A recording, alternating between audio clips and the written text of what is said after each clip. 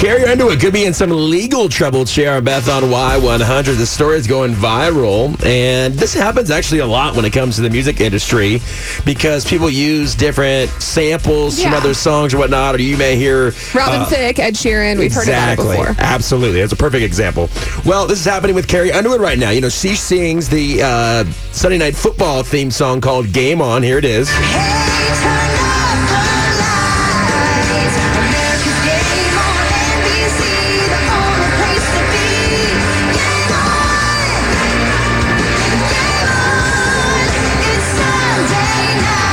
So you know that. If you've ever watched a Sunday Night Football game, you know that's what Carrie Underwood does. She's kind of like the face of that. Yeah, she gets the crowd hyped. She's been doing it for years. Right. So now there's a lawsuit against her from an artist named Heidi Merrill who claims that she uploaded a song called Game On back in 2017 and pitched the song to Carrie and her producer and all that. Well, they said, no, we're not going to use that. But now they have used it, obviously, since for the last year or whatever, 2 years.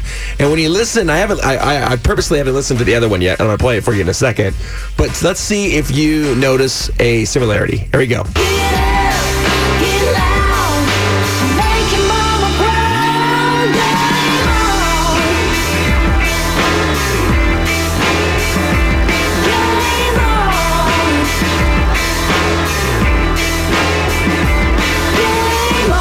You know, I think a lot of these lawsuits are kind of a stretch. This one's pretty close. Well, I did some research and I read about copyrighted elements in musical composition, and it says that it can include melody, chord progression, rhythm, and lyrics, anything that reflects a minimal spark of creativity and originality.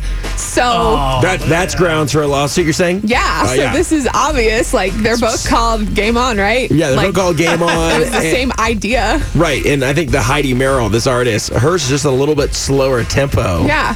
They also say that access is a question of whether the defendant, which would be Carrie Underwood, if she actually heard the song before or if she heard any of the original work, the infringing song, which is Game On. She heard it. That's what the article says, right? Her team heard it before. So this is one of the deciding factors that the jury usually uses to say infringement was made. Oh, man. So if you're looking at the facts and when you look up copyright, like, I feel like it's obvious. It's pretty close. You want to listen to it one more time? Check this out.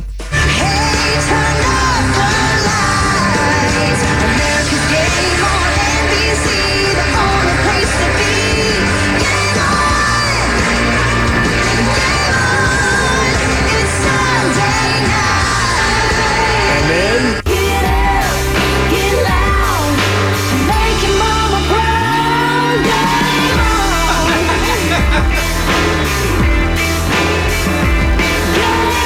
well, we know if Carrie Underwood ever gets sick, Heidi Merrill can step right in on this one. I also think the thing to remember is, do we think Carrie Underwood really did this on purpose or with malice or with the purpose of copywriting? I don't think so. Yeah, you know what? That would be kind of a dumb thing for her to do. But also, the weird part of it is her producer, Mark Bright, he spoke and said, I'm sorry, we're going to pass. We're going to have to pass on your song when Heidi Merrill first pitched this.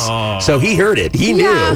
So, I mean, that might have just been lack of research on Carrie's part in her camp. But if you're trusting your producer to get something going. Or years later, they maybe came up with this idea. It's going to be tough, and it's going to be interesting to see where this goes in court. Yeah, it's pretty close, though. It's on our Facebook page right now if you're going to watch and listen to both videos on there for yourself.